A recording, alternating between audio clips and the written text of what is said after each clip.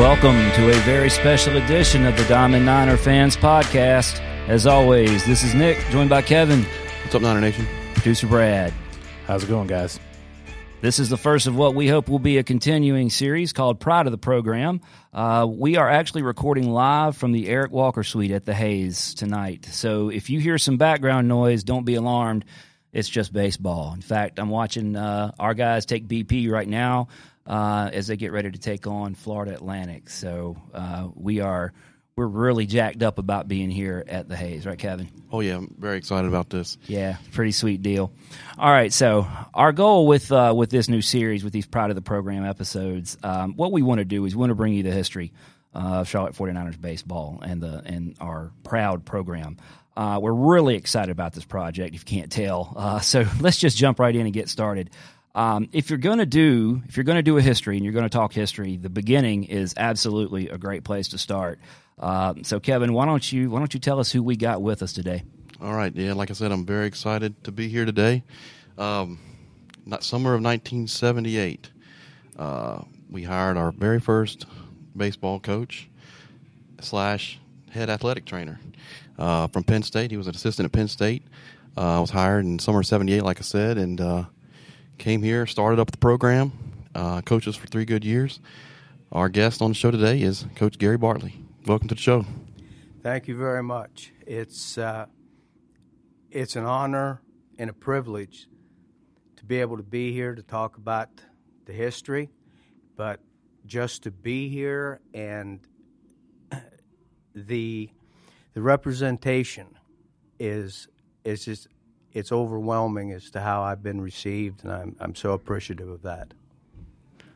Right. Well, we're very glad to have you and excited. This is a big deal for us, Coach. We appreciate it. We've been talking here for a little bit before we got on the air, and you guys are in for a treat, for one thing, and two, the affection and the passion that Coach Bartley has for the university and for this baseball program in particular is just incredible. We can't wait to share it with you. So, Kevin, why don't you get us started? We'll kind of kick the ball around here and roll out our first question. So, I guess the summer of 1978, you were up at Penn State, and you said this job opening came across your desk, and you tell us about how you got interested in the program at UNC Charlotte. Okay, at that time in 1978, I was a grad assistant. I played at Penn State on the last freshman baseball team in 1970, and then the next couple of years with the program. And after I graduated from Penn State, I had a teaching job down in suburban Philly at Haverford, Pennsylvania, at a private school. So after 3 years there, I had gotten a call from Coach Medler about coming back to grad school, that he had a position for a grad assistant. And also with that, I had athletic training background. So Coach Medler got me a double assistantship where I was doing time with athletic training and with baseball. So as that year went along, somewhere, I guess it was in April, late April, beginning of May, I saw an opening for a position at UNC Charlotte. And I said, yeah, I remember UNC Charlotte. They were just in the Final Four in the NIT here a couple of years ago. I said, okay. And they were looking for a head baseball coach, head trainer. Well, see, Coach Medler at Penn State held that position for many, many years. He was a 2-time head trainer for the United States Olympic team, going back to 1960 and then 1964. And he had been with the baseball program from the late 1950s as an assistant, and then moved up to head coach and then head trainer. So I said to him, I said, Coach, I said, look at this. And we made some phone calls. I came down here for an interview in late May, early June. A couple of weeks later, I received a call that they were offering me the position, and I came down, and here it is. I started when I came down for the announcement and everything, they happened to have the state high school baseball championship going on at that time at Crockett Park. So I got in right away to see some high school games in those first few days that I was here, with getting introduced and get set up. So that's how I arrived here. I went back to Pennsylvania for a couple of weeks and got things in line to make the move, and we arrived here early in July of 1978 with no ball, no bat, no field, nothing. But I was here. That was it. But we had a coach. Had one scholarship, right? Had one scholarship to split up a lot of different ways. Yeah. So when you interviewed, was that Clyde Walker at the time? No, sir. Lee Rose was the athletic director at that time. Okay. And when I came down to interview, Lee wasn't here. I was interviewed. The two people that headed that committee was Dave Taylor and Dr. Larry Bastian. And they were the ones that handled the interview. And again, Lee wasn't here. So after I went back to Pennsylvania to start to get things in order to make a move, then I find out that Lee leaves. Lee leaves here to go to Purdue. Purdue, that's right. Yeah. Okay. So when I arrived, we didn't have Clyde Walker. He didn't come until probably somewhere around the first of the year in 1979. Okay. All right, cool. So you've been hired. This is your first head coaching position, right? Absolutely. And you're starting a program from scratch. How do you even get your mind around what, after you took the job, was there a moment where you kind of started thinking about the task in front of you and you were like, oh my gosh, what have I done? Yeah, that there was a lot of sleepless nights and things just running through my head at a mile a minute, and realizing that, okay, there's nothing here, but yet Dave Taylor and Larry Bastian had put together a schedule. They had put together and made the arrangements with the Crockett's downtown for us to use that facility there at Crockett Park. So that part of it was done. Okay, arriving then with that groundwork already established, then I had to figure out how to go out and get us a ball and a bat, and how we were going to get started from there, along with now getting in with Mike Pratt and beginning to establish what he wanted for conditioning and training and that, and getting with some of the other coaches and finding out what kind of needs they were going to have, and trying to do the same two things at one time. You didn't have much free time. Not really. Not really. It was interesting. I'd spend days here at the office and then out finding ball players at night. I was out night after night, running down, looking and trying to make some contacts and get things established. Yeah. It says you were 27 when you were hired. You were at the time the youngest Division I baseball coach, and you're also doing two roles for UNC Charlotte with the basketball program. I guess you were with all the programs. You were over all the programs as far as athletic trainer. So that, and yeah, I did have three excellent student trainers who took care of the majority of the work with the other teams. My primary responsibilities, were with basketball, and to work with the travel people and setting up our travel plans, handling money and hotel and meals and that stuff when we were on the road, and ground transportation in those cities and that. So, yeah, there was a lot with that. And again, Coach Pratt and Coach Watkins, and that it was just, you said about it must have been a whirlwind. Okay, now I've never been I've never been confused with being one of the world's brightest people, so I might not have been smart enough to realize just how much it was going on. But Yeah, that's what people say about Kevin and I as well. it was a fabulous time. It was exciting.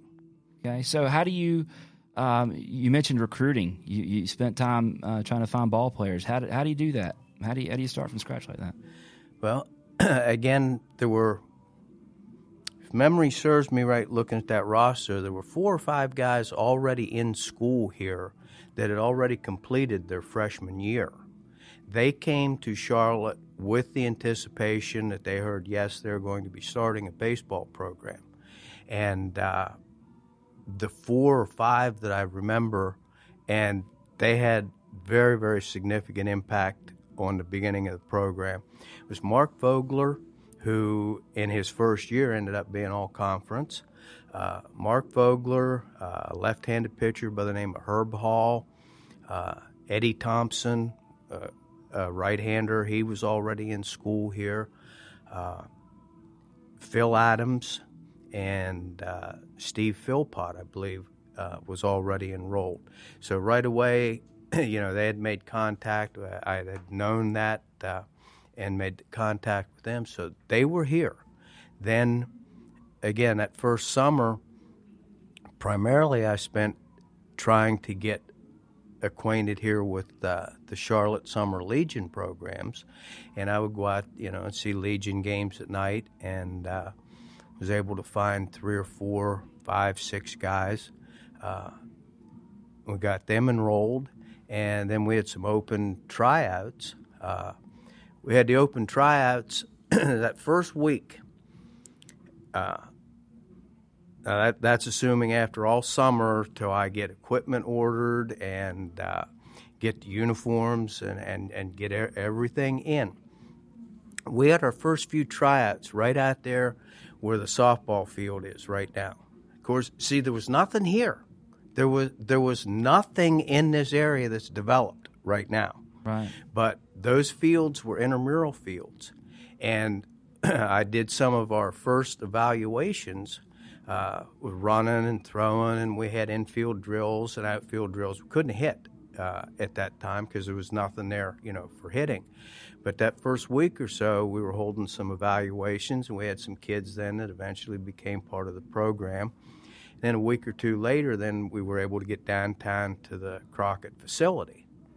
But you see, that's 14 miles from where we're at now. That's 14 miles across the city. And those kids drove their own cars every day. They drove over there every day that we had practice, and we'd stand up there, and I'm sitting here looking at the mine shaft, the old mine shaft. And we'd look down there. And all we saw was woods and stones and just a barren, desolate area. We didn't say a whole lot, but we'd just look at each other and kind of smile. But we knew. We knew that someday, you could stand up there at that time and look the whole way back across where all that development past the football stadium and all those new buildings and everything out there, beautiful. And you could see Highway 29. That's how open and bare and everything was. So we had the first fall workouts, and then got running in with the basketball team then during the winter, and then we'd start, middle of January, late February inside with some first conditioning and that. And we started... First game was on the 2nd of March, 1979. So when you practiced, you could work out and you could do cardio stuff on campus, but how long was it for it before you could only hit at Crockett Park? Is that? Yeah. Now, out there behind that Charlotte sign in left center field there, we went and we had a batting cage. I made some connections, and I had a lot of people helping in that, and we got materials, and we put up a batting cage there. So during the day, when these guys weren't in class and that, they could come down and hit there, but that that they came on their own. I mean, there was no specific times or whatever, but the guys would stop in and get a bag of balls and some bats, and they'd come down here and hit. So, but other than that, I mean, we're headed to Crockett Park. So did you mentioned you had to figure out how to get bats and balls and all that, so you were doing some fundraising, I assume, to get... Fundraising, no. The funds and everything, the money was there. And again, you talk about whirlwind. Yeah, I came here and I thought I knew a little bit about baseball.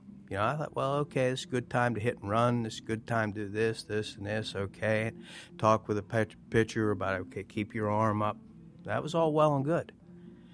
Well, I remember when when Dave Taylor and Dr. Bastian, they laid down this stack of papers in front of me that had all of these figures for budgets. And I said, hot dang. I said, wait a minute.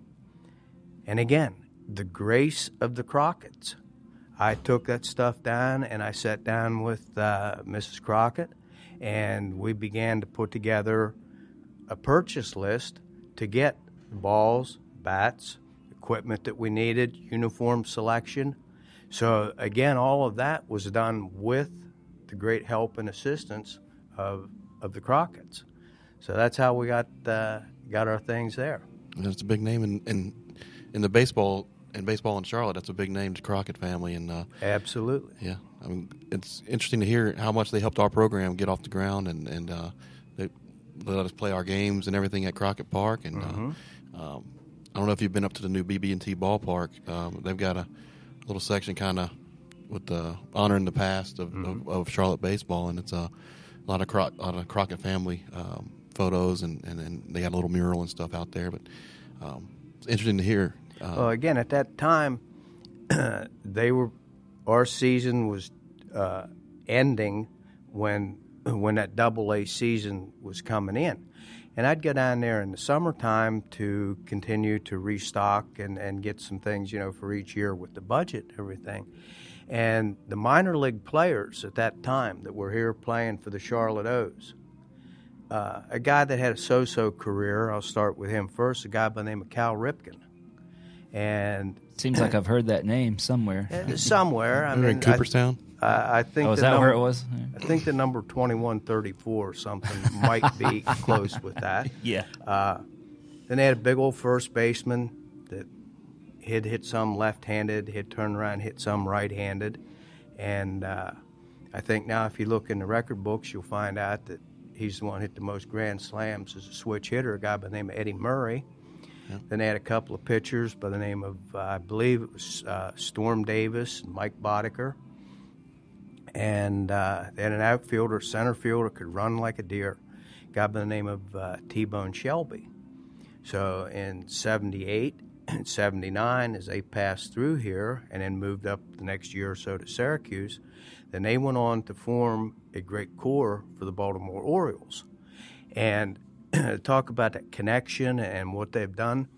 I believe it was the second year in connection with the Crockett's. We had a baseball clinic here where I had Elrod Hendricks, Cal Sr., a couple other coaches right now I can't remember from the Orioles staff, brought in a lot of other college coaches from the area. Held it right up there in the mine shaft, and that was again a promotion for our program at that time. And again, those people were willing to give up their time and come and help us get started. But that helps a lot in recruiting when you got guys like that, bring them on the campus. That it did, yeah. And you're playing in a minor league facility like Crockett Park. It's a great facility to recruit for. Well, we were just looking at the pictures here earlier. I tell people now today, I mean, if you've seen the movie Bull Durham, that's where we played. This wasn't Field of Dreams. This was Bull Durham. So, talk about people that didn't get to go to that park. I mean, it burned down. What was in the 80s? 1985. 85 burned down. So talk about that old park for a little bit, and just what it was like getting to manage there and getting to do your thing there. It was a wooden structure and there was an aroma, there was a smell, and you just felt baseball. You just felt baseball. And again, with this being brand new, this is an experience for all of us, not just me. Not just me. It was those 22 or 25 guys that were there.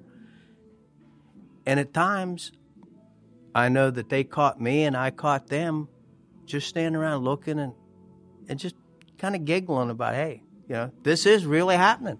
We're about ready to do something here.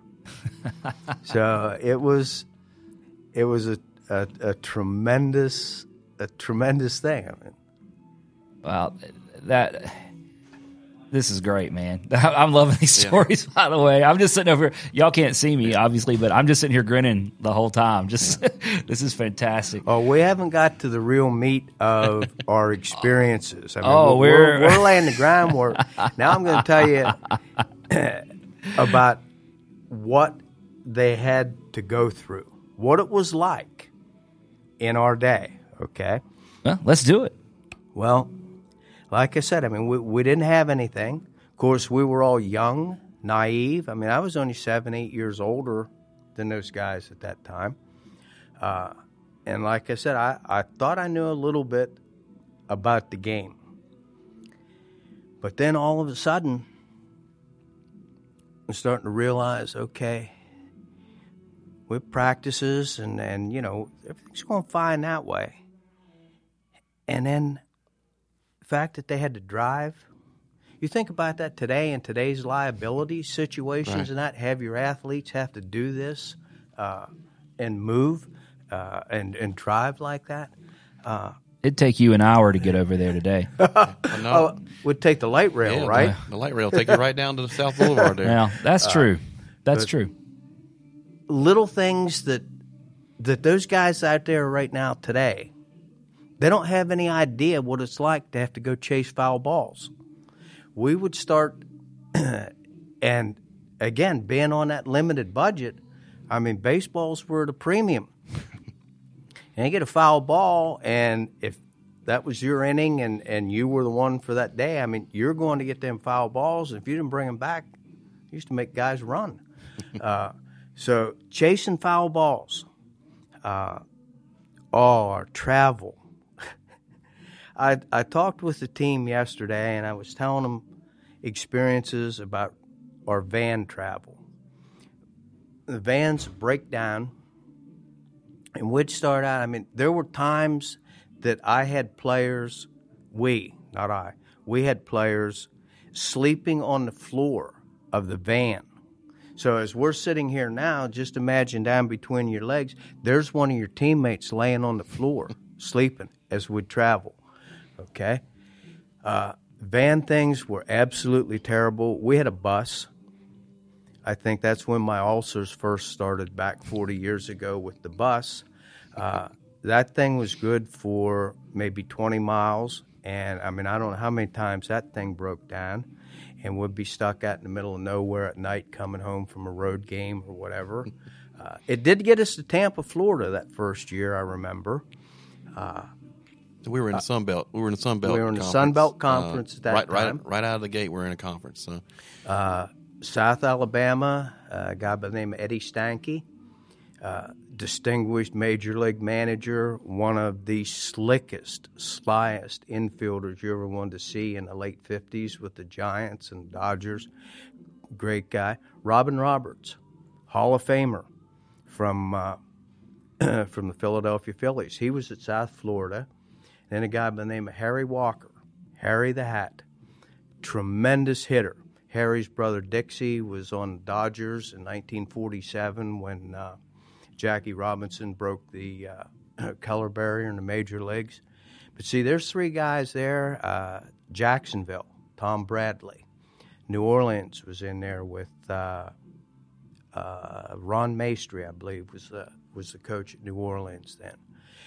Guys that had tremendously successful programs, careers already established. And you're 27. And Georgia State started their baseball program at that time. So us and Georgia State, we were like the new kids on the block, and VCU was there. I remember at Tampa that first year for the Sun Belt tournament. We get down there the day early, and we had our workouts and everything. And I had a reporter talking to me afterwards, and he said, "Coach," he said, "Look at you." He said, "There you are." He said, "You're this young." He said, "There you got Stanky, Roberts, Walker." He said, "How do you feel about that?" And I thought for a second, and I said, "Well," I said, "the way I see it," I said, "number one," I said, "Harry isn't hitting." And I said, "I don't have to worry about Eddie breaking up the double play at second base, kicking the ball out of the glove like he did Phil Rizzuto in the World Series." And I said, "Thank goodness Robin isn't pitching." But I said, the other night there, I happened to see there where we were filling out some paperwork. I said, I saw Stanky's handwriting, and I saw Harry Walker's handwriting and Robin's handwriting.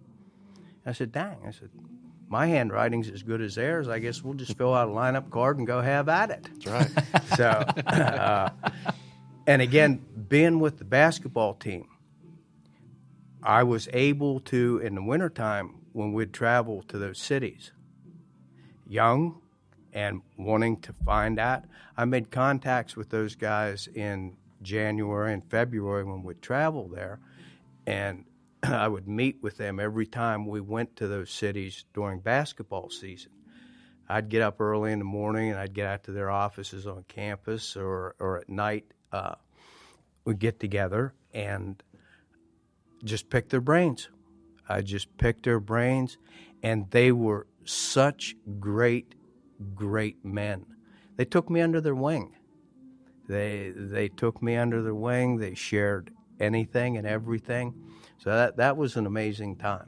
Yeah, amazing experience. A lot of those Hall of Fame guys you mentioned. That was like my baseball card collection came to life. You were being mentored by your baseball card collection. And you're signing lineup cards right next to them. That you were talking about standing on the field, kind of giggling about, can you believe you do this? That had to be another one of those where you're just kind of pinching yourself, right? Yeah. And then you realize, you got 20 guys, and we got to go play a ball game and see what we can do. So let's get into that season. You recruit some guys, you get your guys together. You've got equipment, you've got a home field, you've got the schedule. What's it like as you're about to step off? This is okay. We've done all this work. We've put in all this legwork, and now we got to go do it. Well, I'm sitting here and looking over some of the stat sheets, and specifics about games are. There's most of these I can't. There are a few that I distinctly remember the exact situations of games. It was a learning experience, and we just took it and we had fun.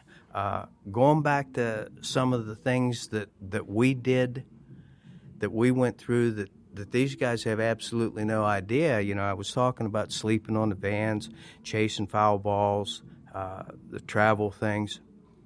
This one, when I mentioned that to the team yesterday, the look in their faces, our guys had to wash their own uniforms up in the dorm rooms as we sat up here and look at that. Do you imagine that? They washed their own uniforms. Did they really wash them, Coach? Did. Did anybody try to get away with? Well, it may have been one of their Sweet Maries or whatever on the dorm floor there or whatever. But, they always had – we only had a green top. We had a white top, and we had a pair of pants. So we didn't have all the stuff that they have, practice stuff. They have pre-practice stuff. They have post-practice gear and everything. Yeah. I'm sitting here in something that Coach Hibbs had given me. Yeah, I mean, this is great. We didn't have that stuff. But going back to getting started, I look at some of these scores, some of these games that we played. I mean, we were competitive. I could see progress all the time. And we were all learning. we're all learning each other. We're all learning about this experience. And again, coming from the Penn State thing, I was very, very concerned about making sure we handled the academic side of it. And on these guys about going to class, making sure the grades were there. And again, you look at where these guys are now, 40 years later, and what they've become professionally in their careers. They're just tremendous, tremendous men. They're great fathers. They're great people in their work. So mixing that academic aspect into it. I mean, we didn't play a cupcake schedule. I mean, we had South Carolina. We had Chapel Hill up there. I look here and I see Coastal Carolina. There's a few teams that still have names and everything. I was going to say, it sounds a lot like the schedules we have around these days. Still playing a lot of those guys. Right. Talk about that first win. You gave Coach Hibbs a few years ago. You gave him the game ball from that first victory, and that's on display here in the suite area. Talk a little bit about that, for your memories from that first win. I know it had to be a great feeling for you. Bear with me if I get a little emotional. Right. No problem. With this one. My mother was able to be down here for that. And that game we won, then we went on a little 3-game winning streak that weekend. And she was here to see those. That's great. And, yeah, you mentioned the ball. You take a look at the condition of that ball, and that's the 9th inning. That thing, how tough I was saying about baseball, they wouldn't use that for batting practice in the cages today. Has that ball already been retrieved 3 or 4 times during the game? At least. I mean, nowadays, if the ball hits the ground, the umpire looks at it, catcher looks tosses at it, it aside. they throw it out. They go through more balls in a couple of days here than we did in the whole season. But those first couple of wins right there with Catawba, and we had Cal State of Pennsylvania come down. Now, coming from up north, I wanted to make sure I get a few of them snowbirds up there to come down. And if memory serves me right, when we played California we played them a doubleheader. I believe when I arrived at the ballpark that afternoon, Cal State was just getting off their bus after driving down from Pennsylvania. And I said, I think we'll be okay today. So, and then we had a couple other northern teams each year coming down through here. But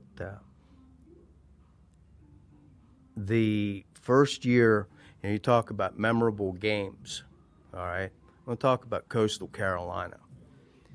We went down there that first year, and they put a pretty good whipping on us. It says here 9-0 and 9-2. And they tried to run the score up as much as they could. They were stealing in the 8th inning, and they were after us. And we didn't play in the second year. You think that was that just their thing, or were they trying to? That was kind of their thing, and we were taking a licking. Didn't play them the second year; they weren't on the schedule. Third year, we had them scheduled for doubleheader here at home. And now, Kevin, you're looking down there, and we find that where are we at here? The third year. Coastal Carolina, W3-2. W3-2.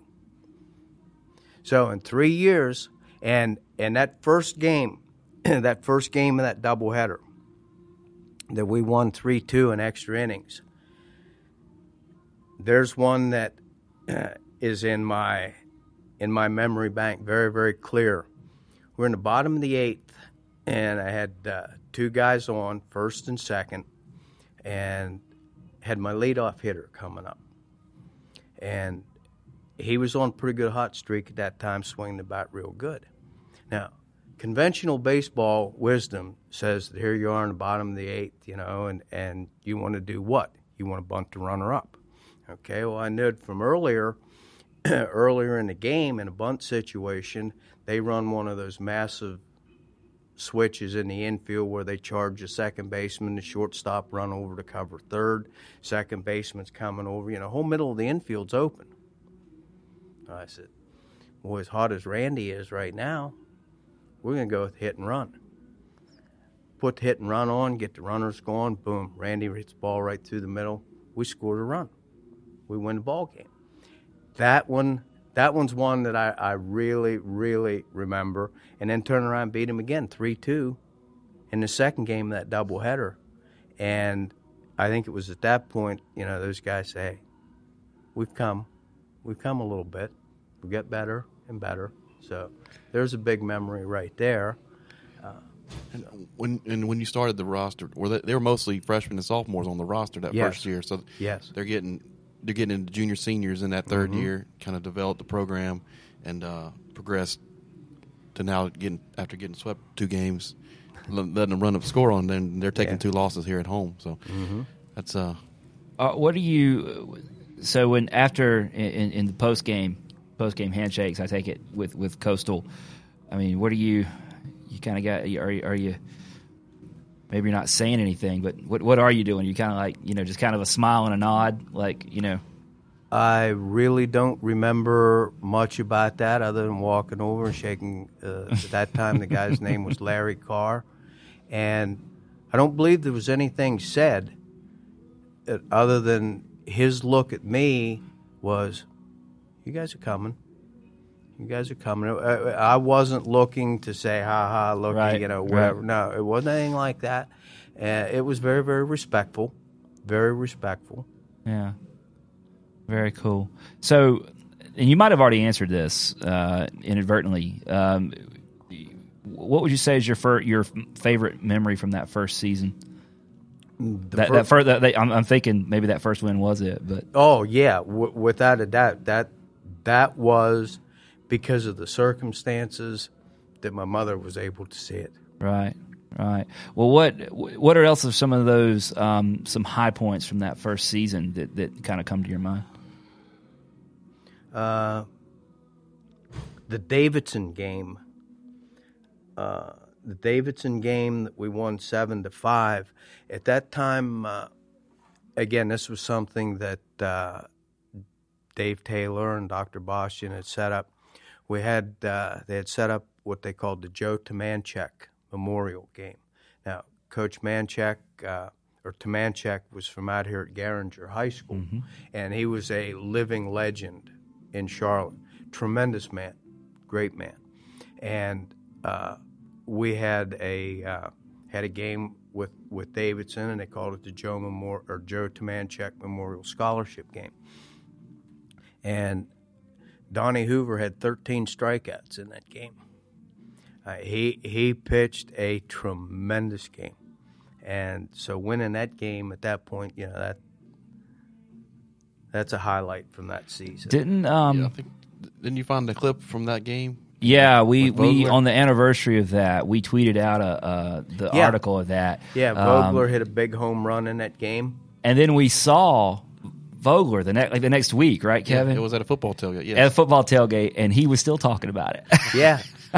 I just got a call the other day from Vogues, and again, getting calls and texts from these guys that have come now in the last 10 years. The fact that we're reconnected, when they call or text or email and that stuff, I tell them all the time they have no idea what it means to me. And Vogues, he was relaying a thing about one day at Crockett Park during practice. And he was saying, Coach, he said, you threw the best batting practice. He said, it's just pitch after pitch. He said, it was right there. And Vogues hits the ball pretty good. And he had hit 6 or 8, I guess, out. And we're running out of balls.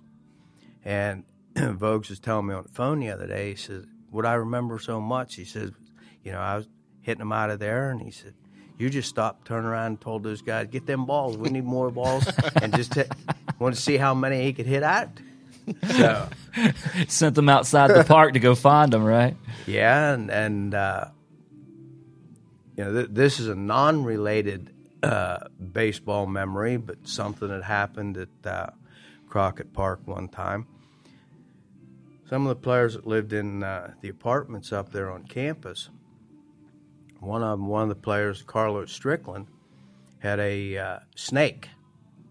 He had a big snake that he kept there in the apartment. And I'd heard about the snake. I think they called the snake's name was Double Play, of all things. And I remember one day down at practice, I look and I see Carlos walking along the outfield, and he's carrying this white bag.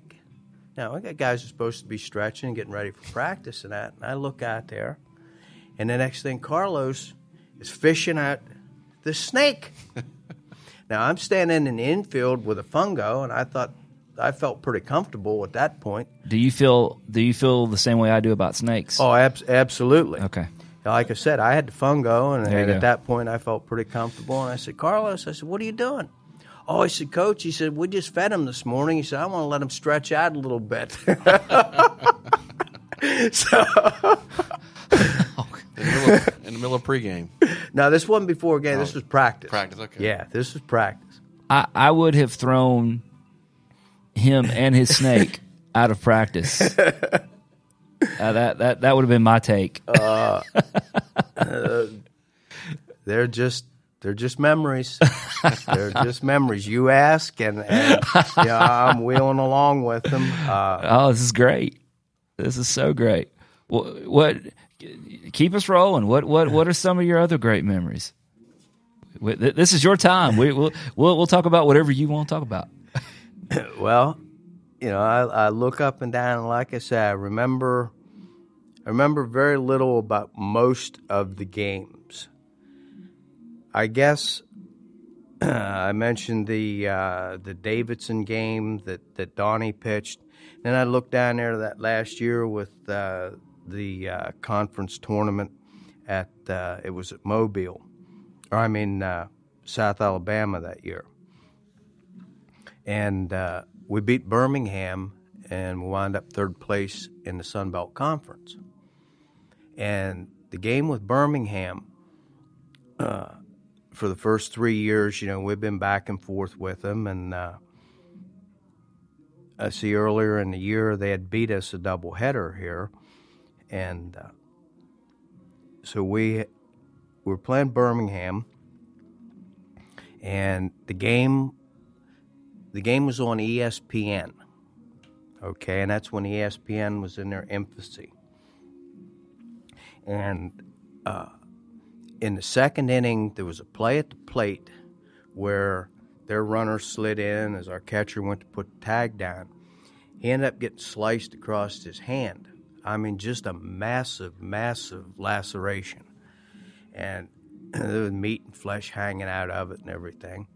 So now, our other catcher, Eric Miller, was sitting in the dugout with a splint on his hand because 2 weeks ago, prior to that, he had took a foul tip up at Virginia Tech and had split that finger right straight to the bone.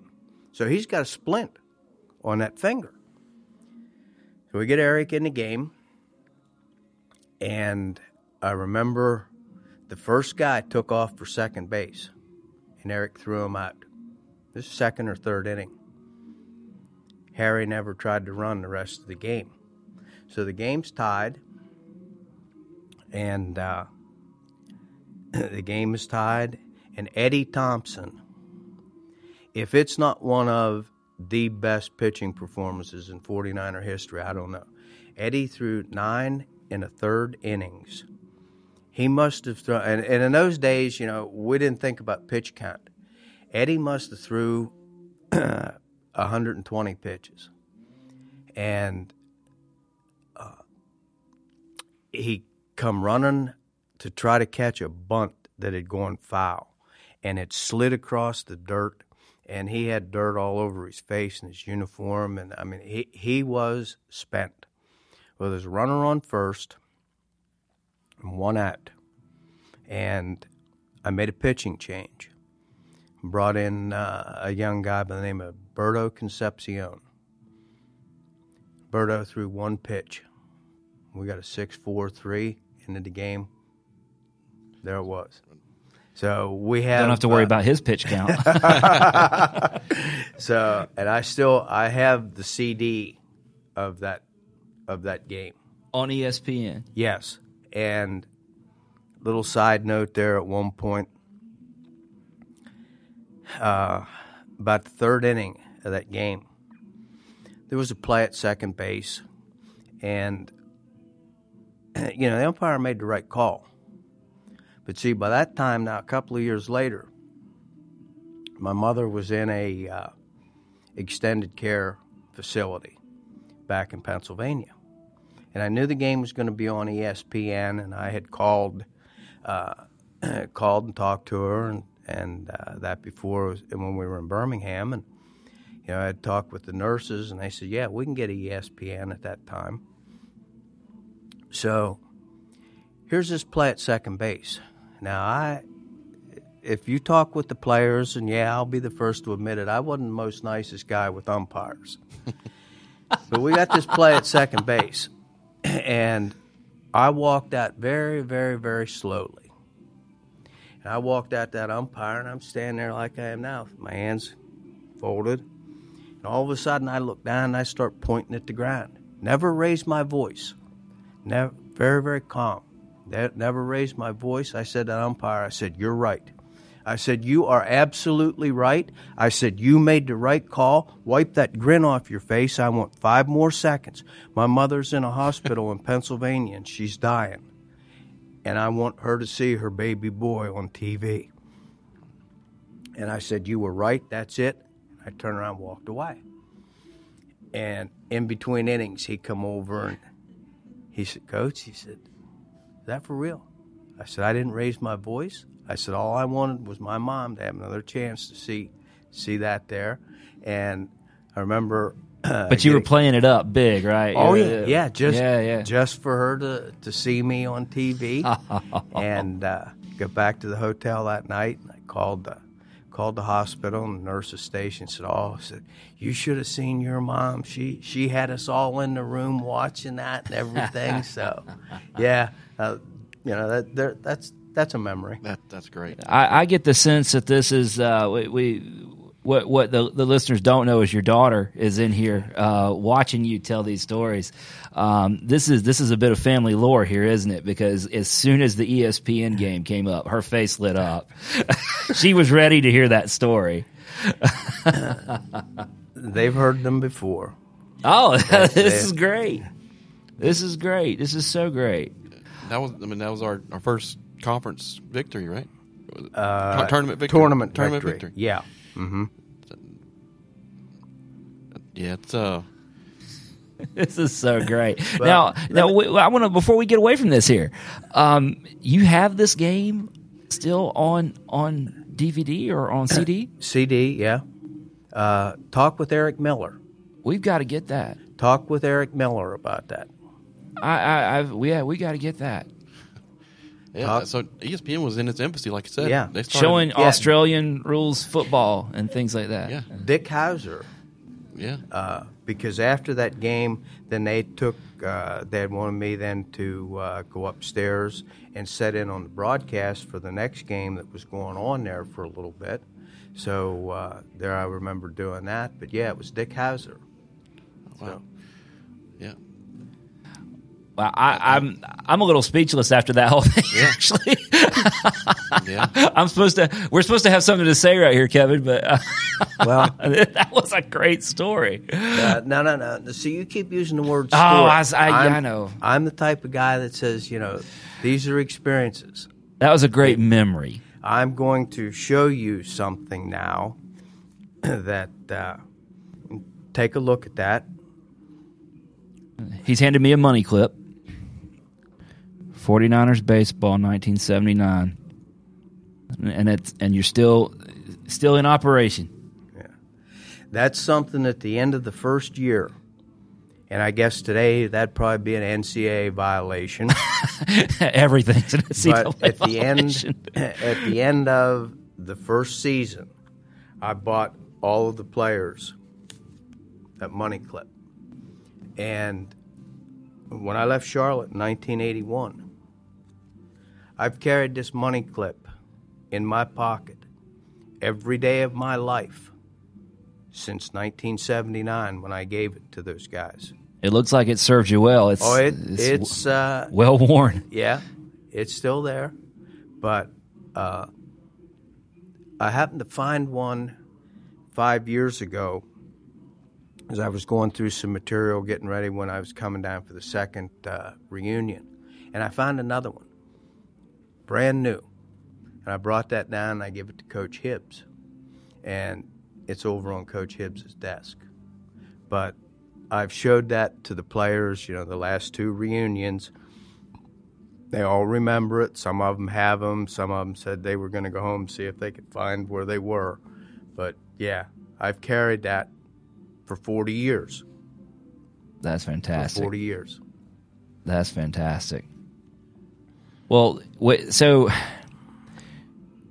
with this, that's all, and forgive me, that's all in the first season. Where's the ESPN game falling in that? What season is that? Third season. Third season? Third season. Okay. Yeah.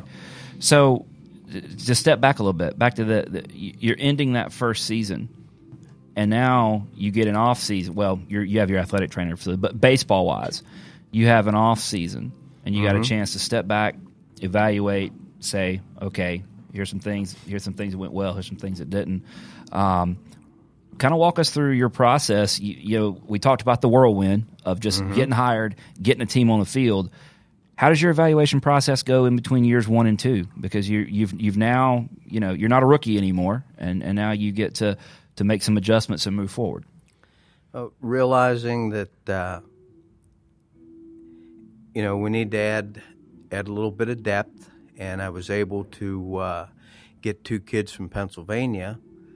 From State College, Pennsylvania, to come down here. One was a pitcher, third baseman, and one was an outfielder. So we added a couple of guys there, and I think that the guys realized that, we were going to be okay, and their willingness to work and their willingness to want to get better. We didn't make a whole lot of roster changes between those first couple of years. But each year we brought in a couple of kids. So I was still very satisfied with the core and the nucleus of what was here and believed in that. Yeah. That's just to have that group of guys come together and gel. Some of them were already, like you said, already here waiting on you. And one of them was, we mentioned Vogler a couple times, and he was a key cog for you. He was already here. Yeah. That's amazing. Well, part of it was that, he was here waiting and anticipating, but there was also something that attracted him academically to want to come to this university. Mm-hmm. So it's that double combination of academics and then an opportunity with baseball. Mark could have gone to a couple other places, and I think those other guys, might have been able to have a chance here or there, but they were waited at. So we all took a chance. We took a chance on each other. And you said your first schedule was made for you. Yes. You've mentioned Dave Taylor a couple times. Mm-hmm. I still see Dave at basketball games and things from time to time. And the next two schedules, now I think back and I look at it and I think I ought have been shot for the type of schedule that I put together and playing them back to back at different times. And Coach Hibbs talks about that. Talks about the schedule and goes, "Why did I do this?" Yeah. I was thinking, okay, why? Why couldn't I find a few more other ones instead of going back to, Carolina and Virginia Tech and South Carolina? But the players said, all right, let's just see where we stack up. And then, the first win against Wake Forest up there at their place was big. I remember that one. It was a measuring stick for us. But you look at these other teams on here. I mean, even though they might not have the names of the Virginia Techs, the Carolina, the South Carolina, East Carolina, there's good baseball all over this state. So name wasn't as essential. I mean, it was just good baseball. We've talked a little bit before we went on the air about the anniversary when you came back 10 years ago. Mm-hmm. Talk us through how that all came about and your experiences between then and now. Well, when I left in 81, for the next 30 years, I had very, very limited contact, maybe with only 2 or 3 of the players at all. And then Donnie Hoover was very, very instrumental in the first reunion. Just as there was with this one, it's Eric Miller who has taken the bull by the horns, so to speak. And but Donnie, I started getting emails in probably December with starting to put this together. Well, then I'd get replies from some of the players about what they're doing, and I started getting in touch with them. And just reestablishing the contacts, coming down that first year when I got here and I looked at the facility. And then a lot of this development was here, and the football field was in the stages of development, whatever. But I can remember standing up there. The thing that struck me at that point was looking up there at the mine shaft. And I had referenced this earlier that, we stood up there and we looked down here and we knew. And I'm a firm believer in the fact that the reasons that dreams come true is because God answers prayers. Our prayers were answered. We came here and we had a legacy. Now, the groups that came after, each group that come after left a legacy. That group that come in here with Gary Robinson, and they come out here with shovels and picks and dug and dug and dug and dug. They have a legacy. And each group has this legacy. And yesterday when I was talking, before, I sat around all winter and tried to think about what I was going to say coming here. And I thought I had the speech down pretty good. And the day before I left, as we were packing, my wife said to me, she said, I heard, things that you're going to say and that. She said, think about legacy. And she gave me that word, legacy. I went back out, sit down on the chair, and I pretty much rewrote what I addressed to the team yesterday. But, again, it's the fact that you have a chance to leave a mark. And I asked them, what do they want to be remembered as? So, and I guess I've stepped away from your question, but that just brought me to, that realization. That first reunion probably outside of standing around crying most of the time. And that'll happen tonight. That'll happen tomorrow. Walking out there to throw that first pitch type thing. You know, it's tough to throw it up there when you got tears running down your face. And the guy that caught that first pitch that first year, 10 years ago, was a guy by the name of Zach Dunn. Mm-hmm. Remember Zach? Yeah. Okay. His dad was a catcher for us. Okay. Yeah. So, My wife taught Zach in school, I think. mm-hmm. Yeah. We know the Dunn family. a lot of it's a lot of tears, and then again that time from 10 years ago. Now the contacts are there, the calls, and I get them, and I sit and I cry.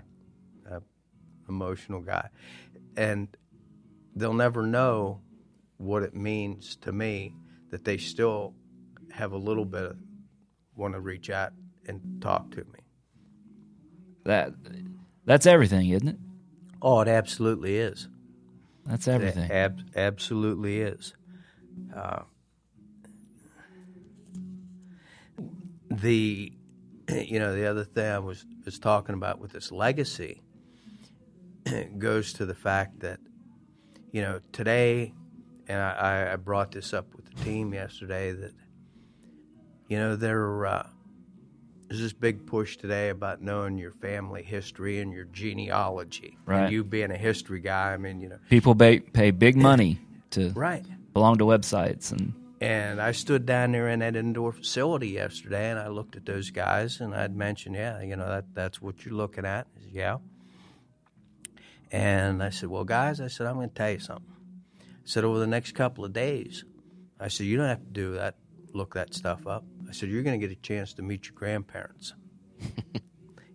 These are your grandparents. They're the ones that left a legacy, and they're the ones that slept on the floor, chased foul balls, washed their uniforms. Like your grandparents, they walked to school uphill both ways, So That's right. tonight and tomorrow, the grandparents are here to see, and we're sitting here looking at our grandkids and great-grandkids in my case. Yeah, and literally we've had from that first team, we've had two legacy players, both Vogler and Dunn. Play for the Niners in the future. That's great. Something to be said about legacy. You mentioned legacy, that they're definitely a legacy there from that first team carrying on. Yeah. And as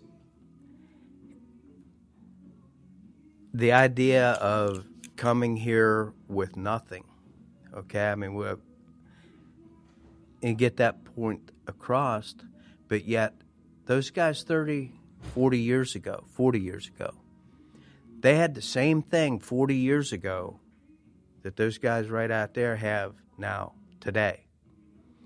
And what they have is they have the opportunity to represent Charlotte. They have an opportunity to get an education. And getting that education now is going to enable you to do many, many things. But you build that bond, that family unit, a brotherhood, etc., and you leave your mark. You leave your legacy to be remembered. And, it better be as a good human being, as a good student, somebody that hustled. So, I tell you what, Coach. It's speaking of your adoring public. It's about time to get you down to pregame. I'm gonna pose a final question. I'll give you the final word on this, and I want to make it based around what you've been sitting here talking about with legacy. We're 40 plus years on now from what you and these other guys did. What do you want people to remember about what you guys did? I'm glad that you mentioned that, in that sense, you guys, because it's them. I think that probably the biggest thing is that we were all willing to take a chance. Taking that chance. And in taking that chance, we had our ups and downs, and we grew from it. And, they always say, if it doesn't kill you, it'll make you stronger. And I think we're all stronger, and they're all they're all great men. That's what I'd like them people to look at what these guys have done in their lives and say, this is what college athletics is all about. This is what college athletics is. Yeah, you get to play ball, you get to travel, you get to do neat things. But that makes you a good person. And I got some good boys. That's right. That's what I'm proud of. That's awesome. That is so awesome. Coach, thank you for doing this. Thank you so much. No, I mean, this is a gift. This is a gift that you've given us and given everybody just the opportunity to do this. Thank you. It's been my pleasure. Anything else you want to say to all the Niner fans out there that are listening in? And just support them. Support them. They need the support in every aspect, and encourage them. Encourage them to move on and help them, however they can. And 49er fans, I remember from years ago, I mean, they're a unique breed. They personify Norm the mascot, and Producer Brad, we might need to do another hour here. We're talking about. I don't know if I got enough space for that. We'll have to come back. You're right. We agree with that. A unique breed of fans. We are very unique. Yeah, we agree with that. Lots of great examples in the room here. That's fantastic. It's been my pleasure. This is awesome. Well, folks, we'll pass along a few thank yous, obviously to Coach Gary Bartley for agreeing to do this with us. We want to thank Sean Fox, Mark Colon, that helped string all this together for us, Lauren Hibbs, the entire baseball staff for letting us come in here and broadcast at the Hayes, which is a big deal for all of us. And now what we're going to do is we're just going to wrap this up because we got a Friday night baseball game to go win, guys. That's right. All right. Well, this has been our very first and in a series of the Pride of the Program broadcast. We hope you folks enjoyed it. And I usually say see you at the Hayes. Hey, folks, I'm already here. Hope you see you out at the ballpark tonight.